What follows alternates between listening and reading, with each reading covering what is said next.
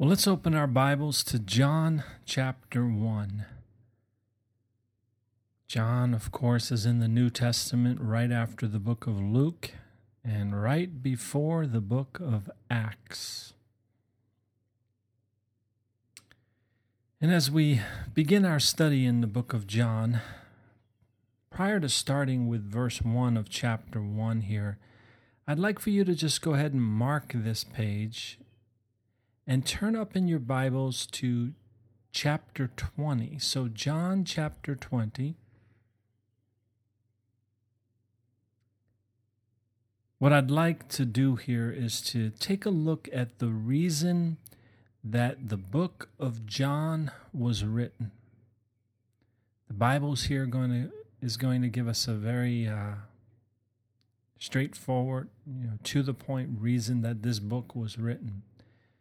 The Holy Spirit, through John, tells us the purpose for this book. So, John chapter 20, and we're going to look at verses 30 and 31. So, John chapter 20, verse 30.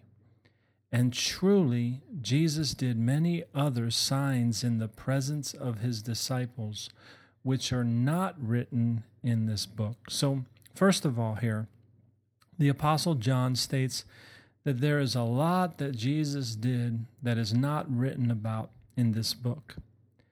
And if you just look up one chapter right now to chapter 21, so John chapter 21, and we're going to look at verse 25. It says, "And there are also many other things that Jesus did, which if they were written one by one, I suppose that even the world itself could not contain the books that would be written." Amen. So that's a pretty amazing thing to think about, isn't it?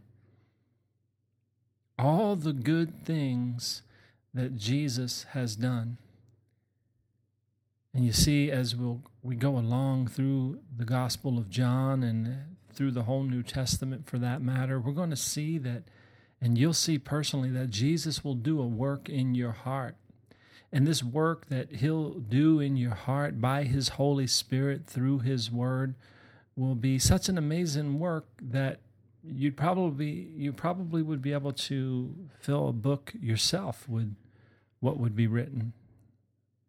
So, of all the things that Jesus has done and continues to do in the world today, in the hearts of men and women, it would take a lot to write all of that down. And as we turn back now to chapter 20, verse 31, again, we'll see here the reason that the Gospel of John was written. In verse 31, it says, "But these are written that you may believe that Jesus is the Christ, the Son of God, and that believing you may have life in his name." Now, the reason I had you jump all the way toward the back of the Gospel of John here was so that we could see the reason that all we are about to study, why was it all written? And it was written so that you may believe that Jesus is the Christ, the Son of God, and that believing you may have life in his name. So, again, as we start this study of the Gospel of John today, we do so knowing that we will come to the knowledge that Jesus is the Christ, the Son of God, and that by believing we will have life in his name. You see, it's not through church attendance. It's not by attending a Bible study. It's not by growing up in a Christian home that we have life in his name. It's by believing. And that's why the Gospel of John was written. And as we go through the Gospel of John, we're even going to talk about that word believing and what does that really mean to believe in Jesus, right? But the Gospel of John here was written so that a person can come to believe in Jesus Christ and have life. Now, you see, some people may say, well, I already have life. I don't need Jesus. But believing in Jesus is where a person will find abundant life. And we're going to talk about that more as we go along as well. And it's really where eternal life begins, when you come to faith in Jesus Christ. The book of John is a book that will build your faith in Jesus Christ. And it'll give you a clear picture of the life that you can have in His name. And I really encourage you to read it on your own, to read it a couple times a year so that you can strengthen your faith in Jesus Christ. Or maybe you're at a point in time in your life where you have no faith in Jesus Christ. But again, by reading the Gospel of John, you can come to know who He is, and you can place your faith in Him. And that's what we're going to look at. We're going to look at who is this Jesus as we go through the Gospel of John. And, as I have personally studied through the Bible now for the past 28 years, I've done so knowing that it is the very Word of God, and it is powerful in our lives as human beings. And I want to show you a verse that speaks to that fact. So go ahead and mark the page here, mark the Gospel of John in some way here. And we're going to turn toward the back of your Bible, and I want you to find the book of Hebrews. You'll find it right after the book of Philemon and right before the book of James. So Hebrews, and we're going to look at chapter 4. Now, as we go through this study, this study here today, and also as we continue to go through the whole New Testament, you're going to see that I jump around a lot. I like to use Scripture to interpret Scripture. I like you to get a full picture here, and it's important that as you study the Bible on your own, that you do the same thing, that you let Scripture interpret Scripture and jump around in your Bible and look up other verses that have to do with it.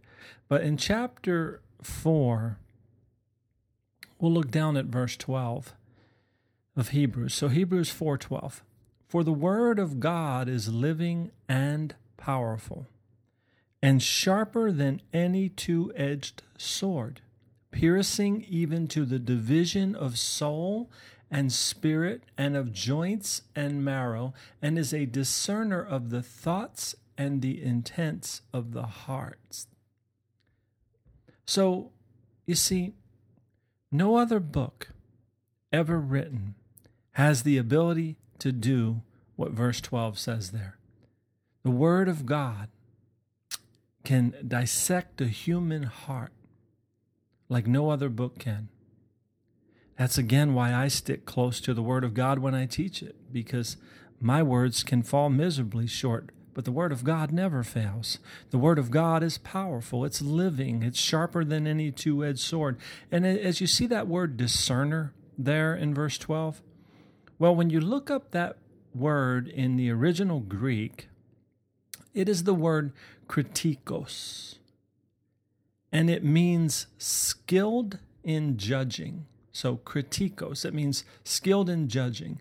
It is where we get our word critique from. And that's what the Word of God does. It critiques the thoughts and the intents of our hearts.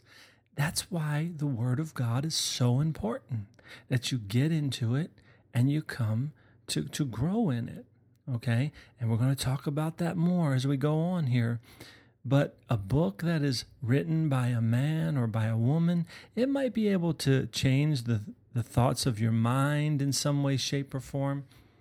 But only the Word of God can critique you in the very core of your being, your heart, your soul, if you will. Now, with all of that in mind, let's turn back to John chapter 1. And we will go ahead and, of course, we'll start in verse 1. So John chapter 1, verse 1, it says, "In the beginning was the Word." Now, notice the capital W there. or at least your Bible should have that W capitalized, because here we see the existence of God, the Creator. Again, it says, in the beginning was the Word. And then it goes on to say that the Word was with God. So here we are beginning to see the deity of Jesus Christ. And you'll understand that more as we go along. That's going to click in here at the end of our study today. Jesus is God. And there it says that the Word was with God. Then it continues and says, all things were made through him, and without him nothing was made that was made. Okay? So again, hang in there because it's all going to become clear to you. But here we see the involvement of Jesus in creation. All things were made through him. Through who? Through the Word. Okay? Keep that in mind. You see, there are many religions today that deny the deity of Jesus Christ. They deny that Jesus is God. But as we study this book, and more importantly, more specifically, I should say, as we study this chapter, we're going to see that Jesus makes several statements about himself in regards to who he is. As we go through the Gospel of John here, we're going to see that Jesus will proclaim things about himself. For one, he says that he is the light of the world. He is the bread of life. He is the good shepherd. He is the way, the truth, and the life. He is the resurrection. He is the vine, and he is the door. These are all things that we're going to see in the Gospel of John that Jesus said about himself. And when Jesus does make all of them statements about himself in the Gospel of John, he does so by first saying, I am. In other words, he says, I am the light of the world. I am the bread of life, so forth and so on, right? And when God revealed himself in the Old Testament to Moses, right, in the book of Exodus, he told Moses that he is I am. God said to Moses that he is I am. And in the Gospel of John, we'll see that Jesus did not say that he gave bread. He said, I am the bread of life. He did not say that he would teach the way, the truth, and the life. Instead, he said, I am the way, the truth, and the life. These are all very clear claims by Jesus as to the fact that he is God. He was not just a man. He was not just a prophet. He was not just a teacher.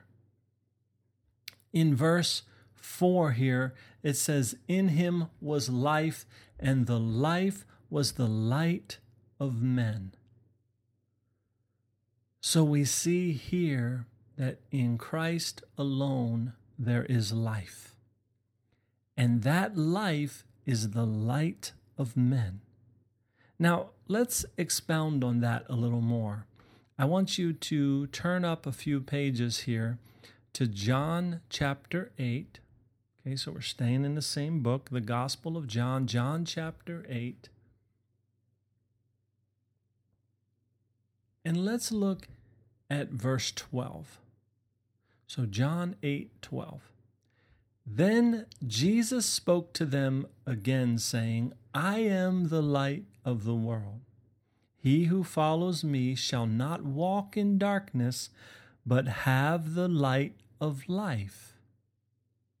Now, notice there that Jesus says, when you follow him, you shall not walk in darkness, but have the light of life. So that tells us that without following Jesus, we will walk in darkness.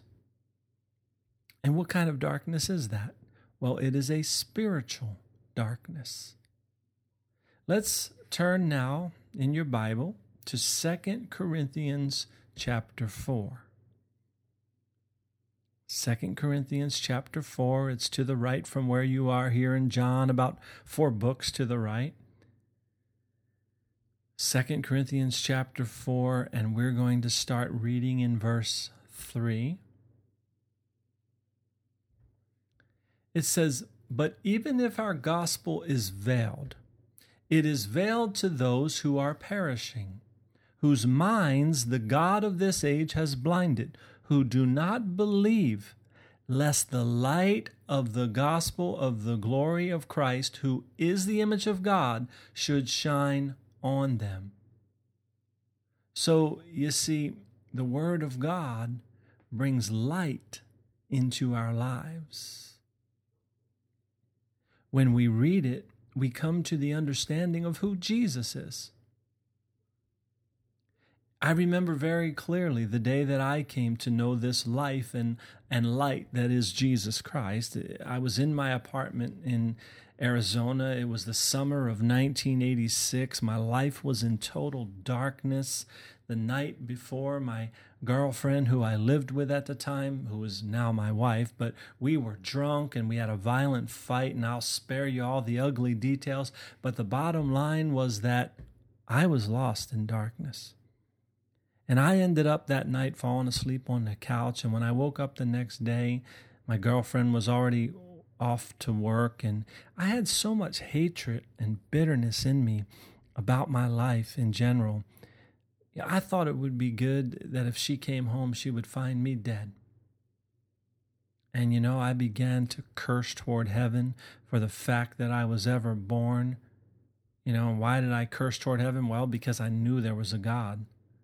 But I didn't understand why he made me the way he did, why my life turned out this way. But I went to the bedroom and I pulled out a Bible that I had gotten from my dad before moving to Arizona. Why he gave it to me, I don't know, but he did. Now, I had picked up the Bible a couple of times before, but this time I brought that Bible out to the living room and I slammed it on the floor, still cursing God. And I picked it up again and I sat down at the table and I just decided I was going to read the book of Revelation. And I read the entire book of Revelation all in one sitting there. And I got up from the table and I went over to the couch and I turned on the television and came upon this, TV preacher that was preaching about a relationship with Jesus Christ. And his message was called Roadblocks to Hell. And he said that there were people that God places in your life sometimes to stop you from going down a road of destruction. And, at that time, as I was sitting there, thoughts began to flash through my mind of a man from my past that had shared with me the Word of God. And he told me that Jesus really did love me and that Jesus had a plan for my life. And as I'm watching this TV preacher, I got on my knees right there where I was in my living room there, and I received Jesus Christ as my Lord and Savior. I prayed a prayer from a truly broken and repentant heart. And I stood up and I knew that I would never be the same again. But again, I had come to the end of me, to a place where I truly was broken and truly was repentant. And at that point, though, my spiritual eyes had been opened. And they were open to the light of Jesus Christ. And as I think about it, my girlfriend did come home and find me dead. I was dead to the person that I used to be. And I was now alive in Jesus Christ. And what was it that happened in my life that day? What took place? Well, go ahead and turn back to John chapter 1. Because I believe that this explains what happens in the life of a person. There's nothing special, nothing unique about me. I just came to the end of me. Finally realized that I needed a Savior. And in verse 5, it tells us, though, in John chapter 1:5, and the light shines in the darkness, and the darkness did not comprehend it. And that's what happened in my heart. And that's what happens to every soul that will surrender their lives to the Word of life, to the Creator of all, to Jesus Christ. In him is life, and that life is the light of men. You see, a person is lost without Jesus Christ. They walk in darkness if they don't have the Word within them. That is why I teach Bible studies like this, because I know the power of the Word of God in my own life. I don't do this to bring people to church. I don't do this to bring people to a religion. And I surely don't want anyone to become a follower of me, because I am nothing. But Christ in me has given me life, and I desire that others would come to know Jesus Christ themselves, this great God and Savior who is light and life and abundant life. Let's turn in our Bibles now to the book of Psalms. You'll find the book of Psalms about in the middle of your Bible. And we're going to look for Psalm 119, Psalm 119.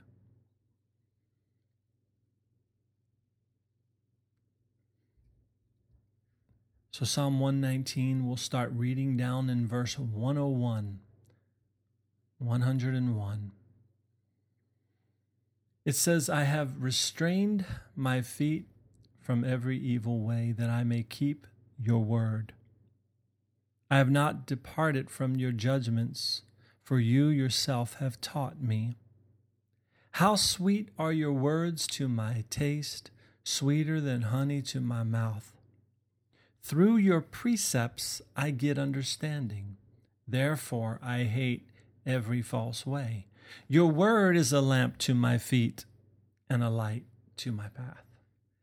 You see, the word of God lights our path through this life, and otherwise we walk in darkness. The word of God alone will keep us on the proper path. It'll keep us from evil. And the word of God there in verse 103 is described as sweet tasting. And through the word of God, like verse 104 says, we get understanding. And a person that does not come to the word of God, and remember, Jesus is the Word made flesh, and we'll see that in just a little while here as we go on. But a person must come to Jesus in order to have our paths through this life illuminated. And of course, coming to Jesus is mocked, because as we'll talk about here in a little bit, there's someone that wants to blind your eyes from the truth about Jesus. So they'll make Jesus look foolish. They'll make Christians look foolish, pastors look foolish, whatever it is, anything that will distract you from coming to the truth. And again, we'll talk about that. But go ahead and turn back now to John chapter 1. John chapter 1, picking it up in verse 6, it says, there was a man sent from God whose name was John. This man came for a witness, to bear witness of the light, that all through him might believe. He was not that light, but was sent to bear witness of that light. So what we have here is the Apostle John. He's now speaking of another John, that is John the Baptist. And John the Baptist came to bear witness of the light. John himself was not the light, of course. He simply pointed people to the light, which was Jesus. And you know, that's the role of a modern day follower of Jesus Christ. If you proclaim to be a follower of Jesus, you should live a life that exemplifies the light and the life of Jesus Christ. But Christ alone, though, is the light of men. And he is the one and the only one that will shine in the hearts of those that will turn to him. And according to Scripture, the truth is that we either have Christ in us and are filled with his light, or we walk in darkness. So let's turn again to the Bible book of 2 Corinthians chapter 4. So 2 Corinthians chapter 4. And let's look at verses 6 and 7.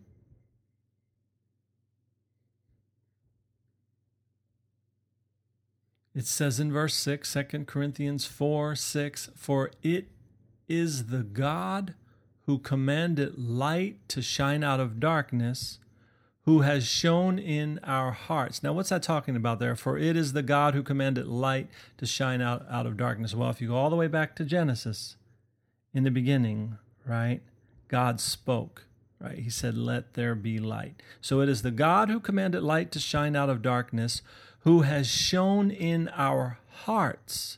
Think about how powerful that is.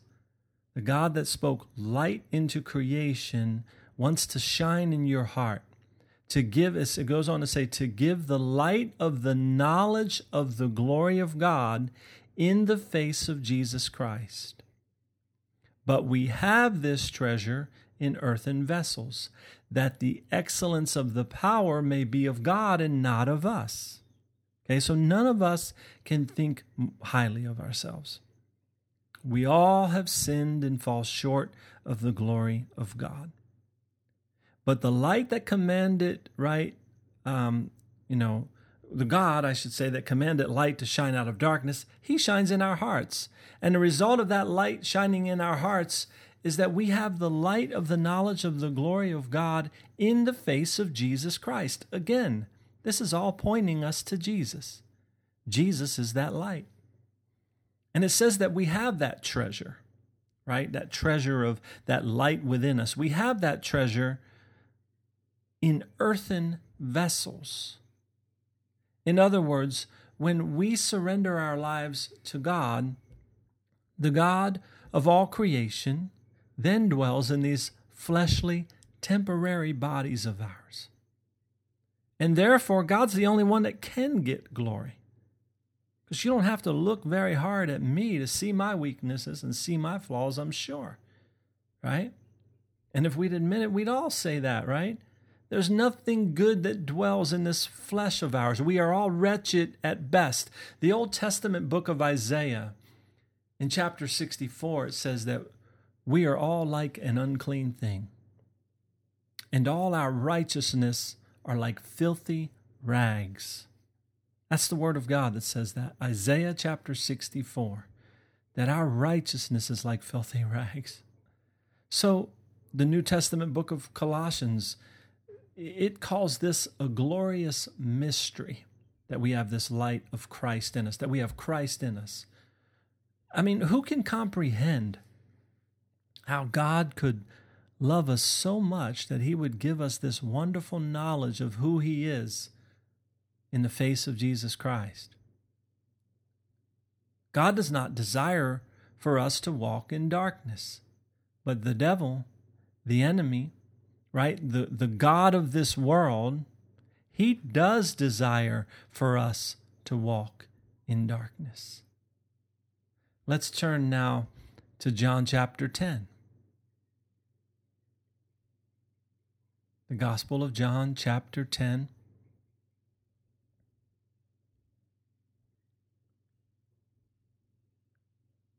And let's look at verse 10.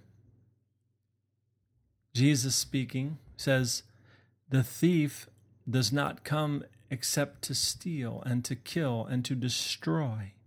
I have come that they may have life and that they may have it more abundantly.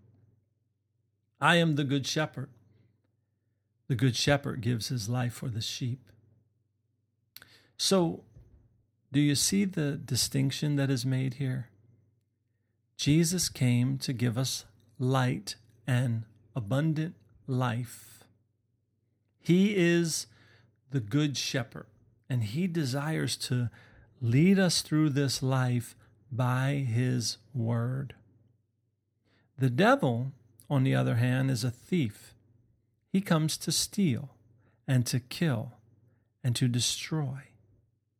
He wants you to walk in darkness. He does not want you to walk in the light of the knowledge of Jesus Christ. So he does all that he can in order to keep you distracted from the truth. He might point out a hypocritical Christian to you.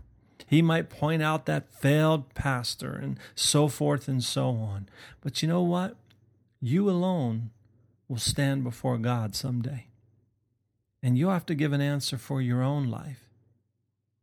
In the end, right, when this life is over, will you have known the knowledge of the light of life, Jesus Christ? Or will you die in the same spiritual darkness into which you were born? And these are very important questions to contemplate.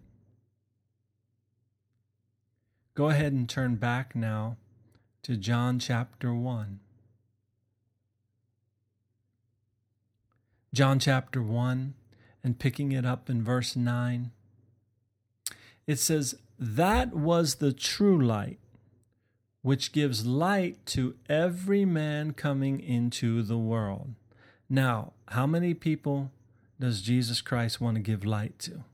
Well, to every man coming into the world. Every child born into this world needs and can have access to the light of Christ.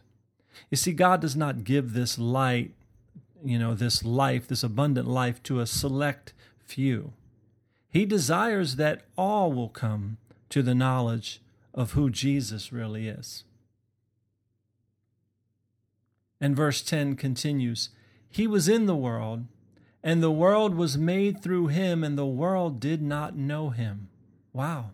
So there again we see the deity of Jesus Christ. Jesus is God. The world was made by him, but did not know him. Many people today believe that there is a God. And to them, he may be the man upstairs. He may be the big guy in the sky. But these people don't know this God because they haven't surrendered their lives to him. They haven't placed their faith in him. You see, verse 11 says he came to his own, and his own did not receive him. So you see, the Jewish people rejected him, and today many people, both Jews and Gentiles, still reject Jesus Christ. But verse 12 says, "But as many as received him, to them he gave the right to become children of God, to those who believe in his name." So very important there that you read that scripture. "But as many as received him, to them he gave the right to become children of God, to those who believe in his name." So it's pretty simplistic. Believing in his name, believing in the name of Jesus, is how a person becomes a child of God. You've heard the saying, people say it all the time, we're all God's children. Well, that's not what the Word of God says, though. It says that we become God's children by believing in Jesus. And there is no other way. Now, why do I say there is no other way? Well, because Scripture says there's no other way. Turn to the book of Acts. It's just one book to the right of John, Acts chapter 4.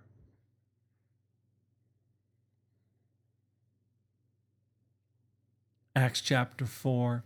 Let's start reading in verse 8.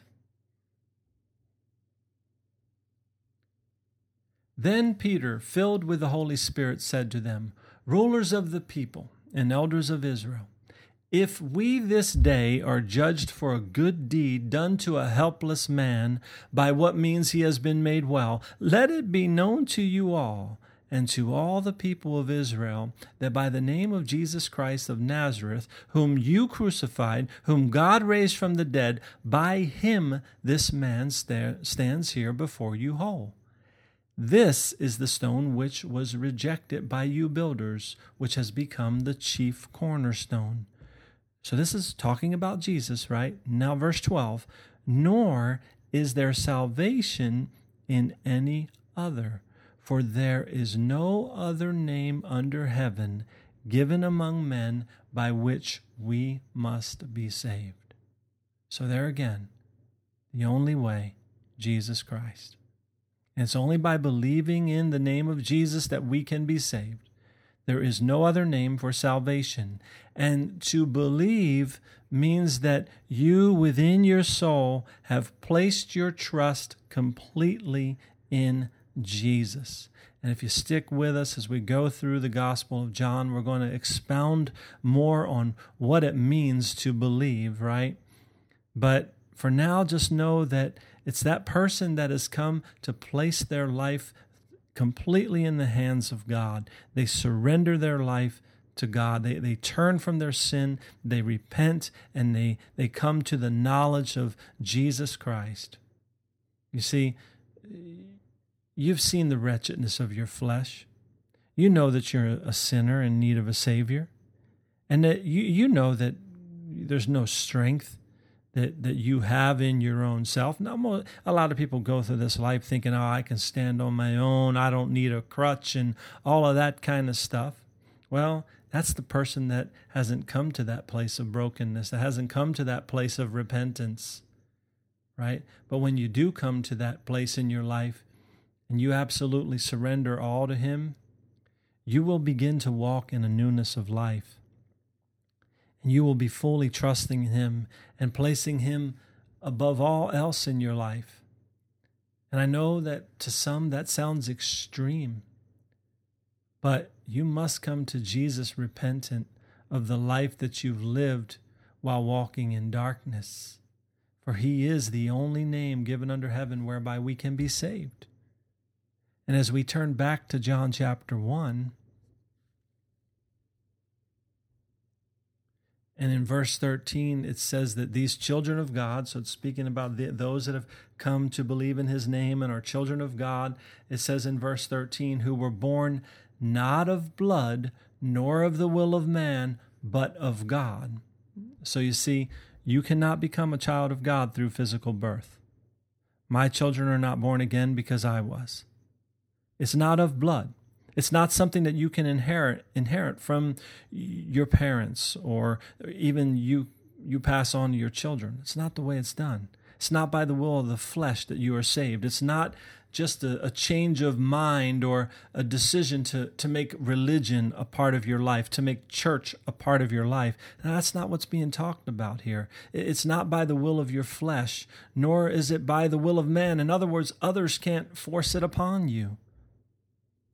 I can't force it upon you. It's a personal thing, and it's something that must take place in your heart, and it will happen through the Word of God.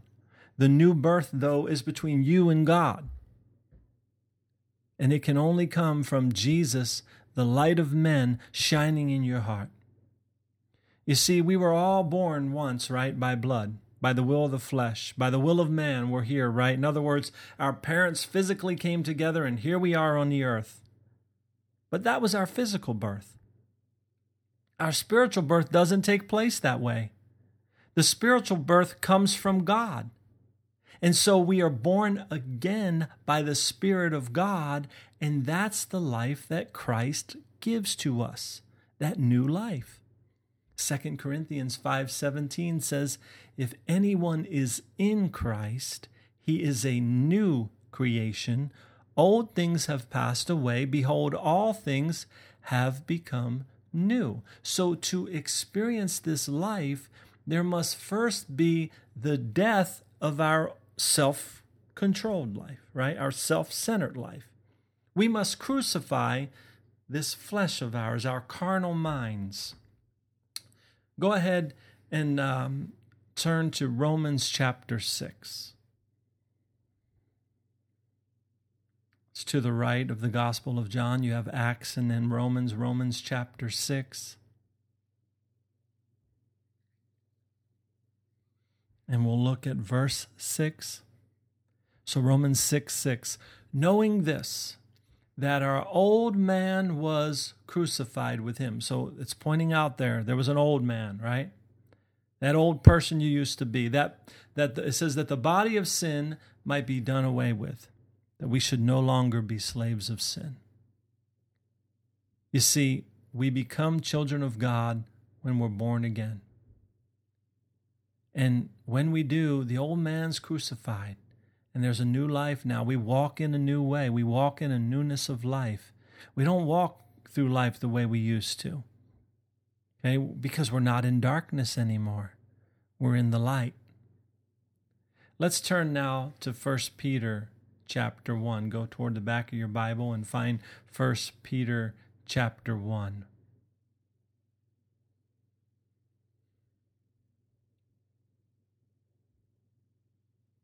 First Peter chapter 1, verse 22. Gives you an indication here of this person that has come to Jesus Christ. It says, since you have purified your souls in obeying the truth through the Spirit in sincere love of the brethren, love one another fervently with a pure heart. And then verse 23 says, having been born again, not of corruptible seed, but incorruptible, through the word of God which lives and abides forever. So there we see it. We are born again through the word of God which lives and abides forever. Verse 22 says that we have purified our souls when we obey the truth. The truth of what? The truth of the word of God. Jesus is the truth. Remember, he is the way, the truth, and the life, he said. He said, no one comes to the Father but through him. Okay. Then verse 24 here says, because all flesh is as grass, and all the glory of man as the flower of the grass. The grass withers and its flower falls away. See, we think this life is so much sometimes, you know. We think we're all that, right? But all flesh is as grass, and all the glory of man as the flower of the grass. The grass withers and its flower falls away. It says in verse 25, but the word of the Lord endures forever. Now this is the word by which the gospel was preached to you. So there you go. We are born again through the word of God, which lives and abides forever. That's why the gospel is so important that it be preached. And Satan, again, the devil, the enemy, he wants to blind your eyes from hearing that gospel. He'll do it in one way, shape, or form. Again, he'll make Christianity look like a bunch of fools. But you know what? Again, you're going to be standing alone before God someday, and you're going to have to give an answer for your own life. All of us do. And when we go to the Word of God, we see the truth. And we see that it is through the Word of God that we are born again, and that the Word of the Lord endures forever. And that the gospel is what brings a person to that place where we are born again through the Word of God. And who is this Word of God? Now, it might sound funny to you that I say, who is this Word of God? But go ahead and turn back now to John chapter 1, and it'll become clear to you. John chapter 1, verse 14. It says, and the Word became flesh and dwelt among us, and we beheld his glory, the glory as the only begotten of the Father, full of grace and truth. So that's Jesus. He is the one who lives and abides forever. The creator of all the world became flesh and dwelt among us. He was there in the beginning, right? In the beginning, God created the heavens and earth. Go back and read Genesis and see how God created everything. He spoke everything into being by his word. And then what happened? The word became flesh and dwelt among us. Who was this word made flesh? Jesus Christ, the creator of the world, became flesh and dwelt among us.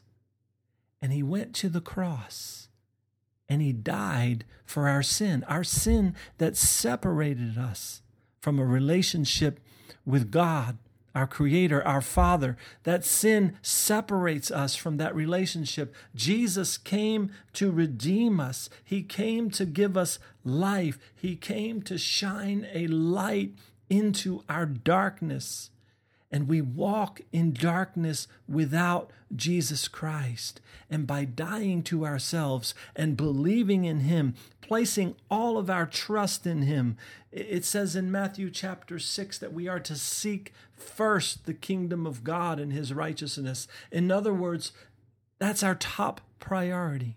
We do that first. We do that above all else. We seek God first. But that's not what our fleshly minds tell us to do, is it?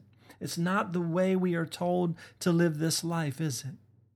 It's all about it's all about buy, sell, and get gain. It's all about all of these other things that distract us from this glorious light that is in Jesus Christ. And as we continue to go through the Gospel of John, you're going to have the opportunity to, if you already know Jesus, you're going to have that opportunity to grow in the grace and in the knowledge of him. And if you have not come to that place where you have absolutely surrendered your life to him, you will have the opportunity to do so, because the Word of God will illuminate you. It'll open up your eyes to see that you've been walking in darkness without this light, because this is God's plan. God came to redeem us. The Word became flesh and dwelt among us. And again, like I said, he went to the cross. He died that he might shed his blood for our sin, for the remission of our sin, that we might have eternal life and abundant life and walk through this life not in darkness anymore, but walk in the light. Thy word have I hid in my heart that I might not sin against you, the psalmist said. Thy word is a lamp unto my feet and a light to my path, as we read. So the word of God is so important. And that's why we're going to study it like this. And we're going to continue to go through the Gospel of John. And if the Lord tarries, we'll go through the whole New Testament. But God bless you. And thanks for listening. If you need anything, contact us. We would love to pray with you. We'd love to answer any questions that you have about the Word of God in any way that we can help you. God bless.